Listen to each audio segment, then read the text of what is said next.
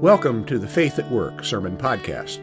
I'm Pastor Jim Melvin, and I welcome you to join me as we turn to Scripture for light and hope in a dark and troubled time.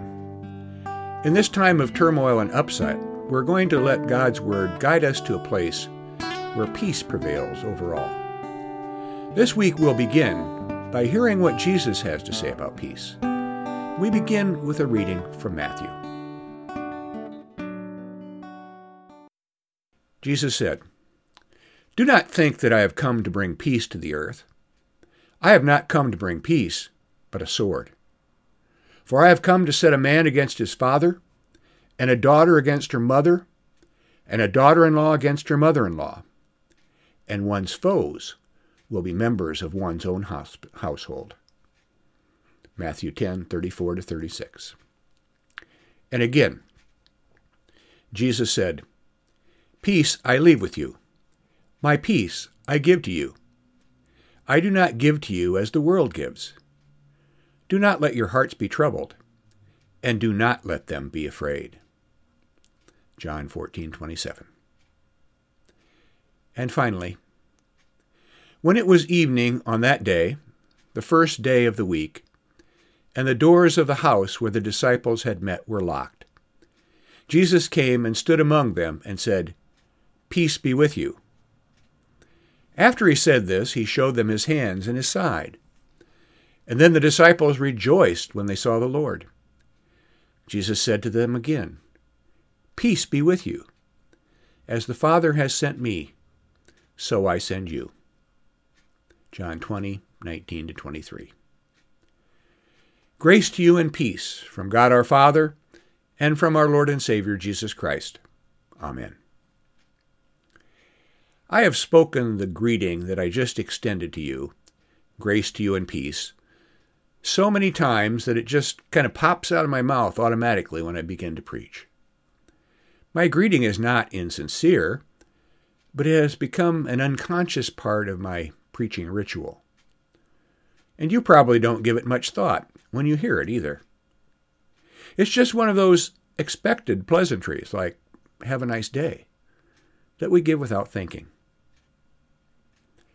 In the Lutheran tradition out of which I come, there are at least 2 points in the worship service when peace is extended. The first is appropriately called the sharing of the peace. The pastor says, "Peace be with you." The congregation responds, "And also with you." The pastor says, "Share the sign of the peace with one another." The congregation responds with handshakes and hugs. That is, in non-COVID days.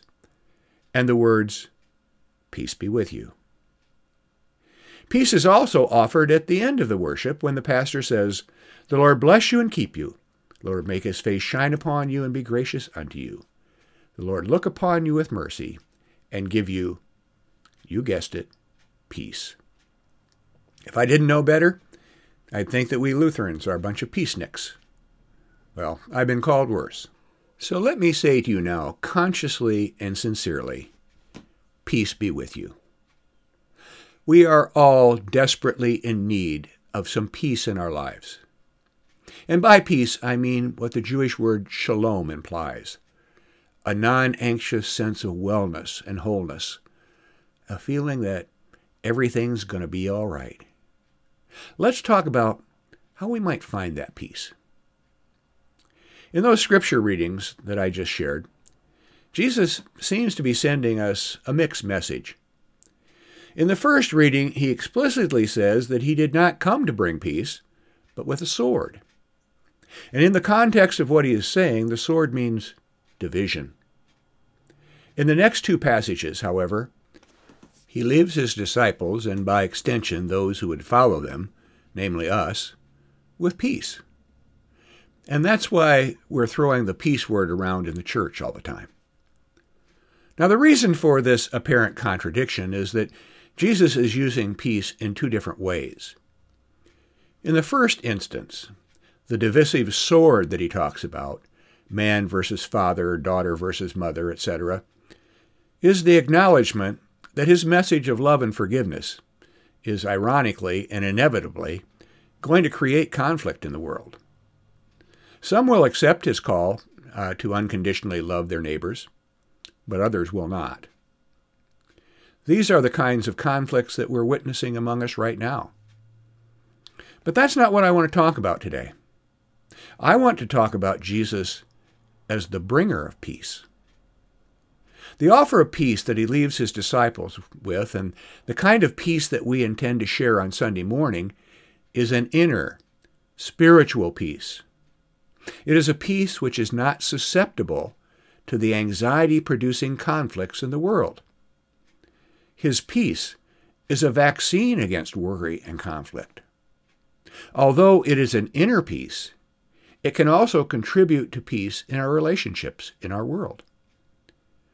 But authentically deep peace must begin within me and within you. That peace is a condition of the heart and of the soul. How can we find that peace? We find that peace when we know that we are loved unconditionally. We find that peace when we know that we are loved unconditionally by God. The Apostle Paul says in Romans, God demonstrates his own love for us in this: while we were still sinners, Christ died for us. God offered the supreme sacrifice for us, the life of his Son, as a sign of his love. This was done with no strings attached. You were loved by God the day you were born. Nothing brings us peace more than feeling loved. I have a friend who has a new baby. And like most new mothers, her Facebook page is flooded with pictures of her angelic little girl. In many of those pictures, little Bella is cradled in Mom's arms, and Bella is almost always sleeping. Mom sometimes looks like she wishes she could be sleeping too.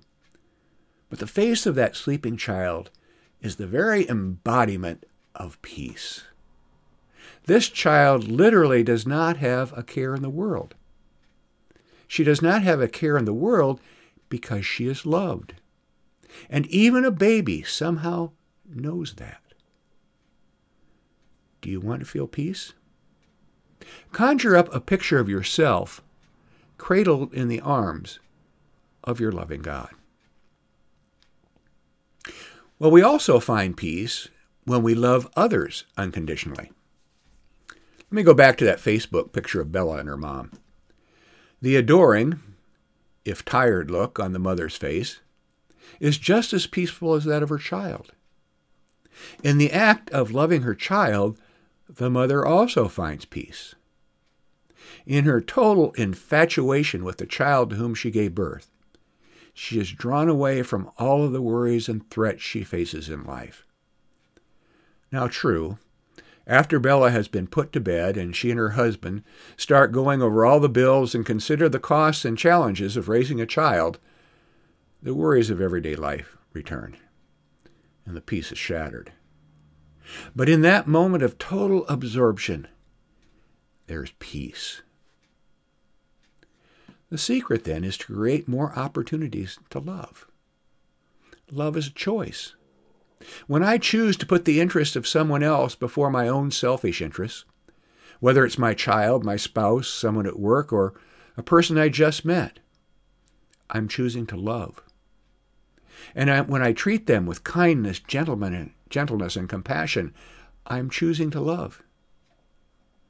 And in that act of love, I find a little slice of peace. The good thing about finding peace and being loved by God and in the act of loving is that it's so durable. Paul says, I'm convinced that neither death, nor life, nor angels, nor rulers, nor things present, nor things to come, nor powers, nor height, nor depth, nor anything else in all creation will be able to separate us from the love of God in Christ Jesus our Lord. And nothing can stop us from loving others. Nothing can rob us of our inner peace that comes from love. We find peace when we are forgiven. One of the great obstacles to peace is a sense of guilt. We're often carrying around burdens in our hearts of things that we've done that we shouldn't have, or things that we should have done that we failed to do. Often we feel guilty over things that may seem trivial. I feel guilty because I snapped at my wife when she interrupted me while I was focused on a ball game on TV. Or you may feel guilty because it's been 2 weeks since you visited your mom in the nursing home. If you're a religious person, maybe you feel guilty because you haven't prayed or worshiped lately. And there is no such thing as minor guilt. Guilt is guilt. And guilt is a disruptor of peace. Guilt can also arise over serious sins or even crimes we've committed. Now, only once in my life have I received a deathbed confession. Bob, not his real name, had an untreatable cancer, and I knew that he had little time to live. He was confined to bed at home and asked me to visit him because he wanted to confess something and receive absolution before he died. Unbeknownst to many, Lutherans have a rite of confession and forgiveness similar to the Roman Catholic tradition. Well, on that night, Bob confessed to me that he'd murdered a man in Los Angeles years before. He'd returned home to Janesville, where he had been born, and the crime went unsolved. He unfolded a detailed written confession, gave it to me, and asked me to deliver it to the police after he died. He said he wanted his victim's family to have some closure. See, he'd carried a tremendous load of guilt around with him for years. I granted his wishes and pronounced the forgiveness of his sins. And he died later that night. I think and I hope that he died in peace. Whatever is keeping you awake at night, whatever is weighing on your soul, you can receive forgiveness. That may involve asking another person to forgive you for something that you've done. Maybe you just need to make a phone call to seek reconciliation over a squabble you're having. You may need to seek forgiveness from a priest or a clergy person if it's serious. And many times, confession can be done in the privacy of your own heart. Bottom line, know that God's peace-giving forgiveness is infinite and always available. You can find peace and forgiveness. We also find peace when we forgive. There are many occasions in life when we feel wronged by another person. Spouses are unfaithful to one another. Someone at work may be spreading lies about us. There are occasions when people take advantage of us in business dealings. You may get mad with a friend or family member who expresses a different political position from you and makes snide comments about you on Facebook. Think back on any day in your life, including today, and you can probably come up with a reason to be mad at somebody. Holding on to offenses that have been committed against you will destroy your inner peace. Hatred and desire for revenge will keep you up at night. And the only cure for our inner turmoil is for us to find it within ourselves to forgive. Otherwise, the desire from revenge will eat us from the inside out. On occasion, someone who has wronged with us will realize what they've done and come and ask us for forgiveness. And that usually makes forgiveness easier. It's amazing the relief that can come through reconciliation and saying the simple words, I forgive you. Probably more often, though, people who have hurt us will not ask for forgiveness, mainly because they don't feel a need for forgiveness. They might not even know they did anything. But it's still possible to forgive those who don't ask for it. Bring your awareness to them and say to yourself, I forgive you. It really is irrelevant whether the forgiveness was deserved or not. It will bring you peace. And you may have to repeat this forgiving ritual many times. Resentments die hard. We also find peace in the promise of eternal life. As I get older, I find that I think more and more about my own death, especially in bed at night before I drift off to sleep. I worry about how my wife and my daughter will handle my loss. And from my own losses, I know how painful that will be. And I also wonder what the next life will be like. And sometimes I confess to having doubts about the reality of heaven and life after death. Faith's a struggle.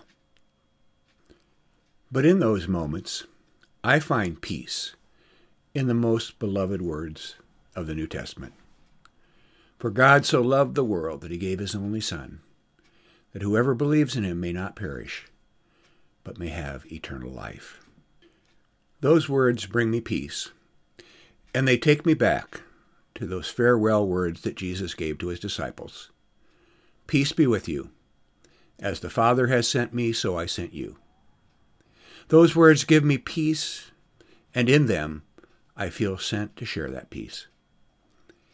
It is more powerful if you and I can share that peace together. The pronouncement of peace is stronger in community than when I hear it on my own. And finally, we find peace in the present moment. We can find peace by living in the present.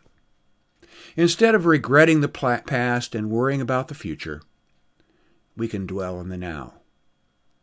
When I just stop and feel my breath and look around at the miracle of creation, I'm filled with gratitude.